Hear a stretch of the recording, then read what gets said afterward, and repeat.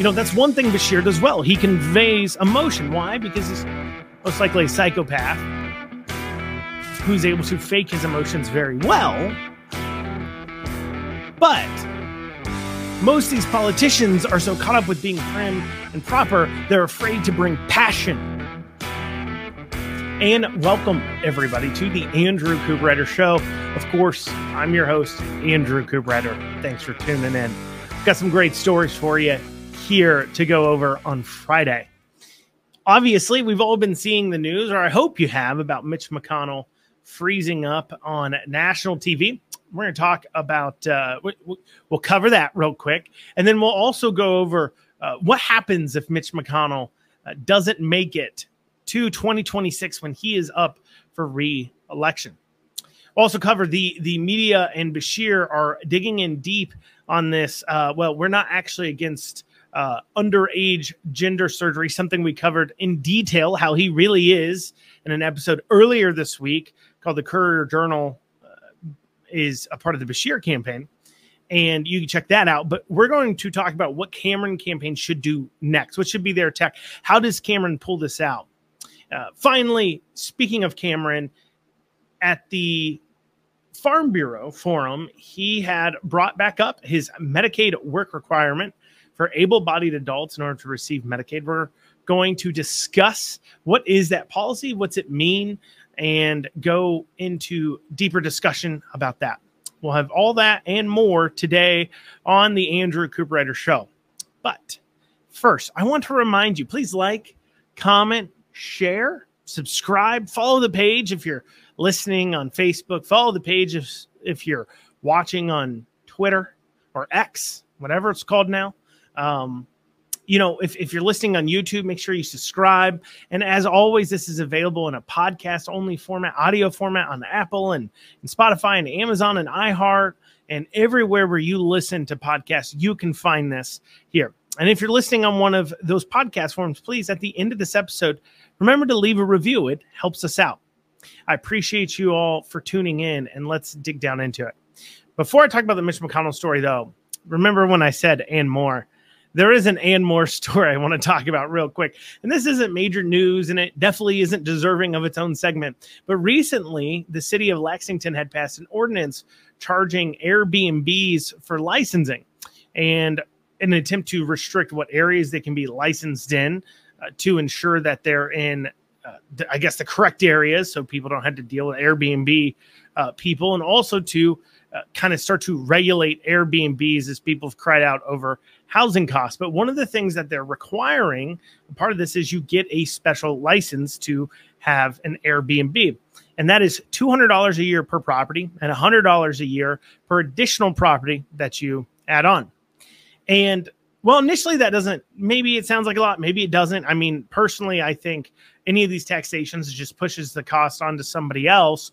Obviously, the Airbnb person isn't going to pay for it, but also too, as well, with that additional increase of expense, you got to ask, does it drive tourism away from Lexington because maybe was a cheaper place for people to stay? These are all considerations, but that's not what I want to discuss. I don't want to discuss the actual law itself. I want to discuss what they said they're going to spend the money on. What they said in the article, they're spending this $200 per property, $100 per additional property on software to help manage the license people. That's what they specifically said, that the money is for software. And I have to ask you, does this software turn everything it touches into gold? Why is it that is so much money? So let's, if there's 500 Airbnbs in Lexington, or let's say there's even less. Let's say there's 100 Airbnb owners in Lexington with at least one property. That's probably pretty low, but let's say there is 100 at $200 a pop. That is $200,000. $200,000 a year for software to manage 1,000 owners. That is crazy. No software should cost $200 per licensee to manage for the government. It's clearly a gigantic money grab. Clearly money's going to go elsewhere. But I just want to bring that up because I thought that was ridiculous. But anyways, Mitch McConnell, had a issue on Wednesday where it appears he had a medical emergency on screen. We're going to play that for you so you can listen or watch just to kind of remind you about that. Path to finishing the NDA this week has been good bipartisan cooperation and a string of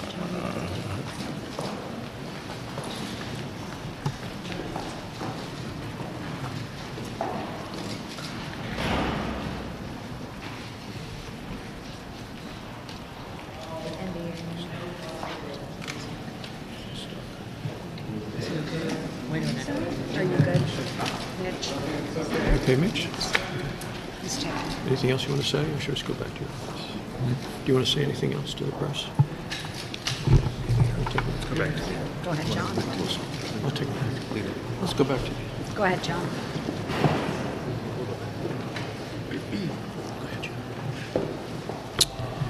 So this is we're coming up on the 1-year anniversary of the IRA, and of course. All right, so there you have it. He was in the middle of a talk, and he appeared towards the end to kind of start to trail off, and then he looks off to the right side and falls silent and still. And then as he's shuffled off stage, to me, it certainly looked like he realized he's either having a heart attack or he was having a mini stroke there on stage. And I greatly dislike Mitch McConnell. I think he's pretty self-serving in that way. I think his entire political career has been about forwarding his own ability to hold power. Sometimes that benefited us in a certain way, such as, pushing and paying for Kentucky to be flipped red, or court appointees. People point to the court appointees because, of course, he wanted to be able to have his say on some of these courts. And so holding up that appointment till Trump could get into office, so Trump could get as many Supreme Court appointees as he did, as well as several other court appointees along the way, they point to as these great successes. And while I hear you there, one of the hallmarks, I believe, of Mitch McConnell is if I don't hold the power, I don't want any Republicans to hold the power. And I have seen him specifically work against Republicans that he just didn't like, even in generals. The party really exists on this idea that when you get to the general, if you've got an R next to your name, we've got to support you. But that is actually a rule that they push upon I don't want to call them the outsiders, but that's a rule the party pushes upon people who aren't the Mitch McConnell type establishments, because they're the first to abandon that rule. They will vote Democrat more often than some of the greatest conservatives that complain about Republicans out loud do. And that's just who they are. And that is who Mitch McConnell is. And we've seen this time and time again. And there's tons of examples of this. But additionally as well, he's got this belief where it comes to just holding on to power for himself personally. He makes decisions not based upon principles, but based upon the quote unquote long game, and he actually wrote a book called The Long Game, and what can serve him, what he believes is the best in the long run. And a great example of that here recently would be the largest piece of gun control legislation we've seen passed in recent history, the Safer Communities Act. And he pushed that forward because he crumbled. I mean, that's just plain straight it. It was an electoral thing. He doesn't care one way or another about guns. He doesn't care if we have guns or don't have guns. What he cares about is winning the next election. And he believed that if he showed Republicans could be soft on gun control, or softer, or common sense gun control, opening up the door for these far left crazy people, he believed, hey, if I could do that, then maybe it helps us win in these upcoming elections. And of course, didn't deliver for the Senate, because the argument back would be, and this is a prevailing argument that I wish some of these establishment types would bother to listen to, is that you have to inspire your base and bring them out. And they're asking themselves constantly, why should I vote for you? What are you going to do for me? Inspire me, make me turn out to vote. See, that's one of the things Trump has done for the Republican Party. When Trump is on the ticket, he turns people out. He turns out people who won't vote for anybody else. Why?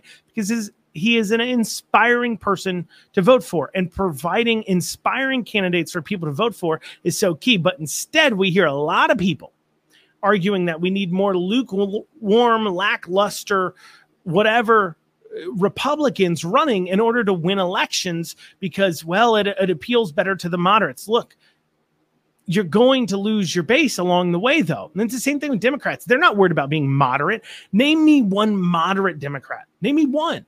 You can't. You can't name me a Democrat. Maybe Manchin out of West Virginia you might consider a moderate, but even he's got some extreme leanings.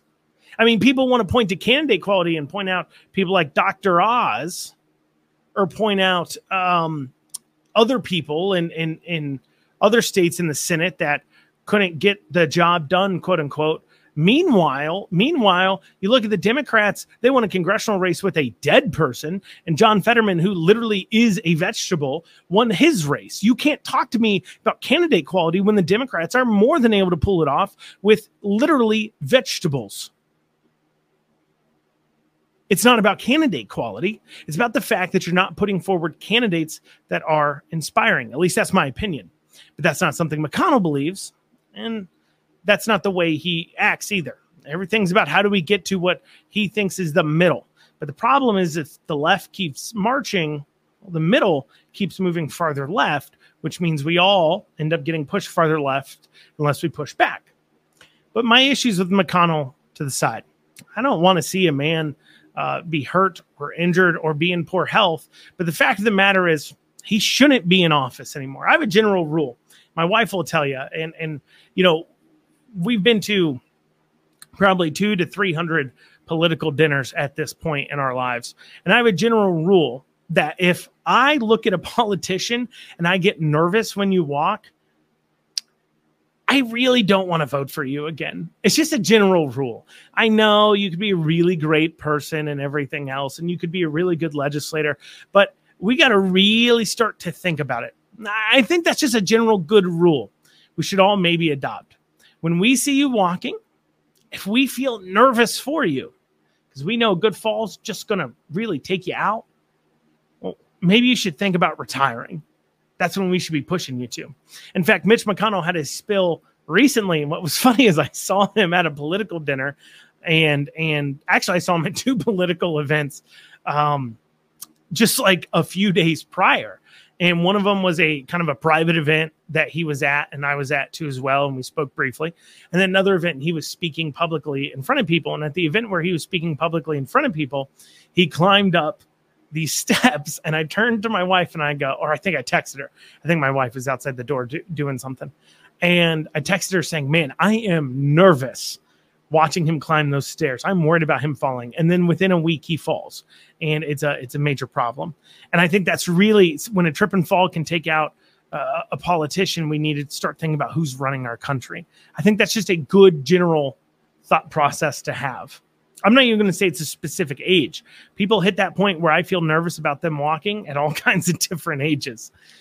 But Mitch McConnell should definitely step down, because if he doesn't step down, or is he biding his time? See, Mitch McConnell's health has been long speculated to be bad. That is why 2 years ago, our legislature changed how the governor replaces a senator. Before that law change, the governor could replace whomever they wanted replace a senator with whomever they wanted until the next election for that position. So the person would fulfill the rest of that term. Well, it was changed 2 years ago to where the party of the person that was senator, the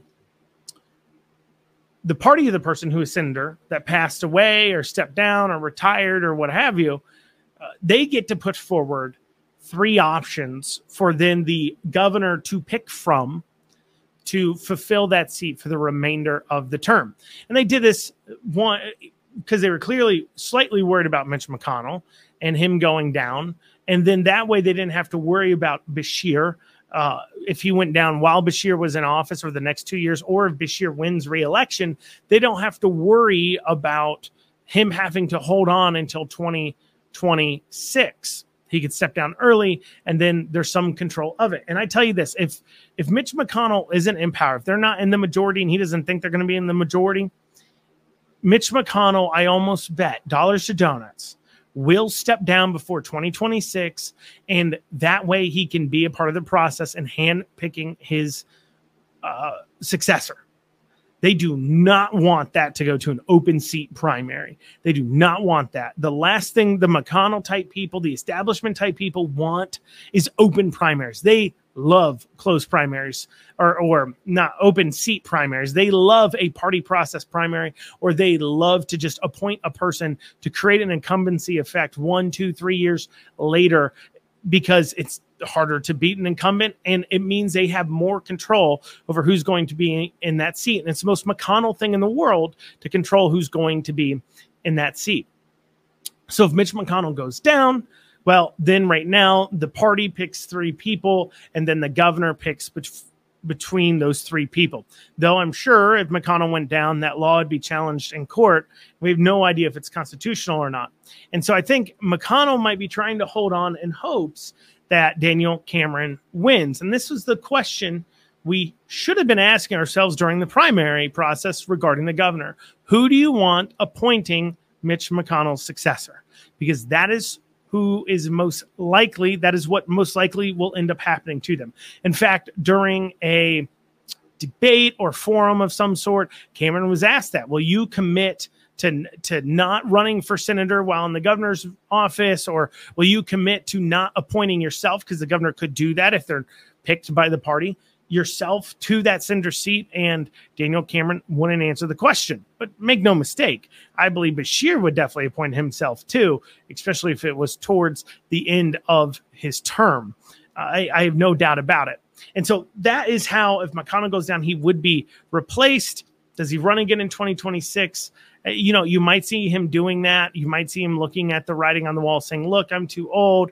My goose is kind of cooked. I have horrible approval ratings. My own party has now censured me several times in different county parties. This is just not what I feel like dealing with. Everybody knows who I am, and everybody hates me. That may be a decision he makes, or he may stay in if he thinks he's going to remain the majority leader. But if he isn't going to run again, I wouldn't be surprised if you see him step down in 2024 or 2025, especially if we have a Republican governor, so that way he can pick his replacement. As I said, it's the most McConnell thing in the world to do. Coming up after this, we're going to be discussing what Cameron needs to do, or what I think he needs to do, in order to really start to bring this election a lot closer. We'll have all that after this. Recently, we've been seeing a lot of articles, and Beshear, of course, himself really pushing back against this Cameron attacks on Beshear regarding these transgender surgeries. And I covered this in that Courier Journal article, how they're being very disingenuous. Beshear clearly supported the surgeries. He said nothing about it, mum's the word about it, the entire time until Cameron starts hitting him. And now he says, no. I'm for giving hormones and puberty blockers to kids, but I'm not for the surgeries. Now, I never said that at the time, never said in my veto message. I didn't line item veto, nothing. I never said this ever before, but now that I'm being attacked for it, I now suddenly have this opinion. And why? Because, as I said, he knows it polls back. But in this process, he is certainly giving Cameron a favor if they have the wherewithal to go after him. And the general population, when you look at all of America, general population, only 35% of Americans in the general population are okay with giving children under 18 any kind of hormones or puberty blockers. And an even lower percentage than that in the general population, around 20%, is okay with giving hormones and puberty blockers to children under the age of 13. Now, that is not, see, they can't defend that practice because, as I covered in yesterday's episode, we see fourth graders going by they, them pronouns, calling themselves transgender. And those children, well, if you believe in gender affirming care, which is what they do, Beshear believes that that child needs to be given hormones and puberty blockers. But of the general population, only 20% agree with him. That isn't in Kentucky. That is in America. move into Kentucky, what percentage do you think it is? What percentage of citizens, if 20% is entire America, including the very far left liberal areas like California and New York, you get into rural Kentucky, what do you think the chances are that it's over 10% that agree with giving children puberty blockers and hormones? It's low. I guarantee you it's low. And in all these attacks, Beshear's making it very clear that he supports giving those to children, giving that type of medication to children. This is where Cameron needs to come in and really hammer Beshear. As I said in the last segment, Republicans want to be inspired. The number one question I get asked is, what would be so different between a Beshear administration and a Cameron administration? See, understand how elections work. It's about making it, one, easy to vote for you, two, hard to vote for your opponent, and three, at the same time, you've got to make a case when you're dealing with an incumbent about why you're a better choice. And we really haven't seen Cameron make a compelling case on why he would be a better choice. We haven't seen a whole lot of compelling policy coming out. We do have some policy. He talked about the Farm Bureau Forum, which, by the way, Andy Beshear didn't show up to. That's what he thinks of rural Kentucky. Andy Beshear doesn't even have the time to bother himself with showing up to the Kentucky Farm Bureau Forum, because Beshear doesn't care about actual rural Kentuckians. He cares about photo ops and a chance to put his name on a big old check and say, hey, I'm helping you. Remember, keep giving me power. He doesn't care to actually answer their questions, but Cameron did show up. And Cameron reiterated some policy we're going to talk about here in a second. But that's the number one thing I'm asked. What is the real difference here? I don't think Cameron's really specified what makes him so much different than Beshear. Why will he be a better choice to your general population? There's people like me who know what Beshear did. They've dealt with Beshear personally. They know what a horrible person he is. But to your average citizen, they're looking at the devil they know versus the devil they don't know. And they're looking to be inspired to vote for somebody else, to not vote for the person they know. It's the same with the Republican base. They're being asked to be inspired. They want to feel like they need to turn out and vote for Cameron. And right now he hasn't delivered it. And I feel that they really haven't done a good job of attacking Beshear and the way he needs to be attacked. We need cutting imagery about the church shutdowns. We need cutting remarks about how he believes about abortion right up until birth. We need cutting remarks, hard ads about how far left he is. We need to put him on the record. He's on the record now about supporting hormones and puberty blockers. So he's already on the record, but now we've got him 5-10 times over in 20 different articles saying that he's for those puberty blockers and hormones. Hit him with it. Hit them hard and strong. Those are the things that are driving people away from it. And at the same time, be inspiring.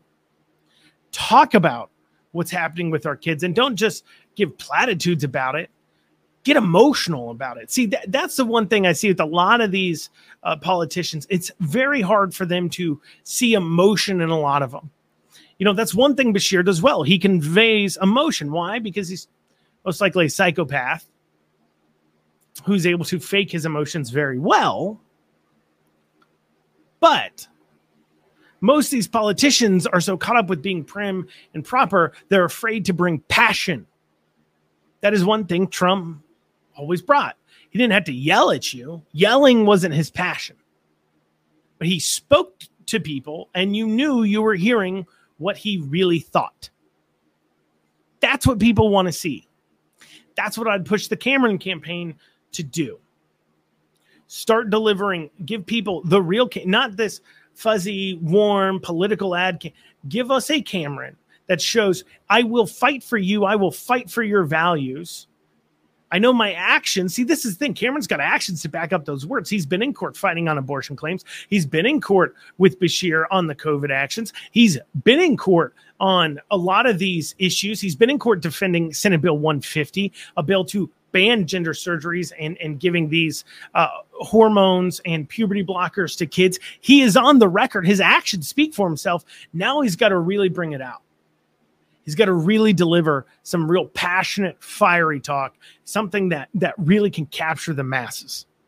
Well, coming up after this, speaking of Cameron talking about things, he talked about a policy at the Kentucky Farm Bureau Forum regarding work requirements when it comes to Medicaid. And we'll be talking about that after this. Cameron recently at the Farm Bureau Governor Forum talked about Medicaid work requirements. So this was a policy. So rewind to Daddy Beshear. Daddy Beshear took away or opened up Medicaid to working, unworking, able-bodied people. So follow me here. If you are, the idea here is Medicaid is an offering to people, not Medicare. That's for retirees. Medicaid is an offering to people who are either not making a certain level of income or are not working, so they have health care and health coverage.